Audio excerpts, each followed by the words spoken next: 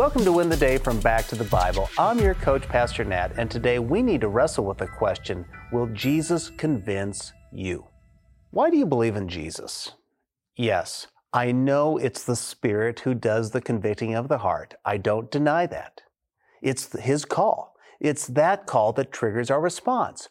But what is it that prompted you to believe in Jesus?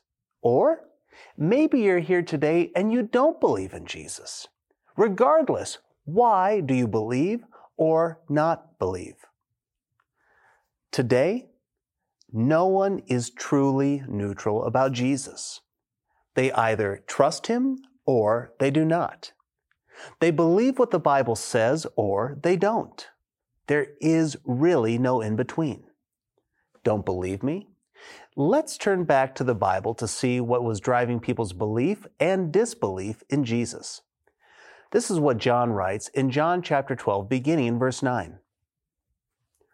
When the large crowd of the Jews learned that Jesus was there, they came, not only on account of Him, but also to see Lazarus, whom He had raised from the dead.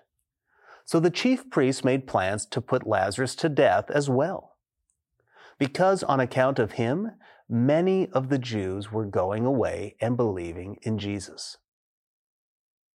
So Jesus raised Lazarus from the dead. The Jewish leaders are not happy about it. In fact, the high priest Caiaphas has declared it's better that one man die. And of course, he's talking about Jesus. Why? So that the nation might continue as it is. Judas is mad at Mary because she's anointed Jesus with this expensive perfume. By using that perfume, Judas couldn't sell it. And if he doesn't sell it, he can't steal the proceeds. Let's face it, Jesus just can't get a break. Well, here are the Jews, and not the religious leaders, but everyday Jewish people. They have heard about the raising of Lazarus from the dead. So what do they want? They want to see Lazarus for themselves. And who can blame them? So it was kind of a 2-for-1 deal. They can see Jesus and they can see the risen Lazarus. They want to know, is Jesus legit? Was this resurrection actually true? Well, the chief priests have their ear to the ground, and they are rewriting Caiaphas' notion that better one man die. So what do they say? Let's kill 2 people. Why? Because if they get rid of the evidence and the culprit, the movement will finally end. The nation and the power will continue with them. But the people come to see Lazarus and Jesus.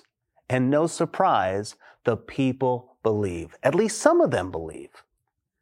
It's fascinating how people can see the same thing, but walk away with different conclusions. I mean, think about it.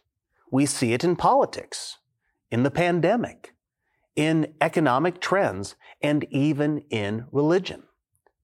Some people see Jesus and His power and believe. And yet others, in fact, the majority, see it.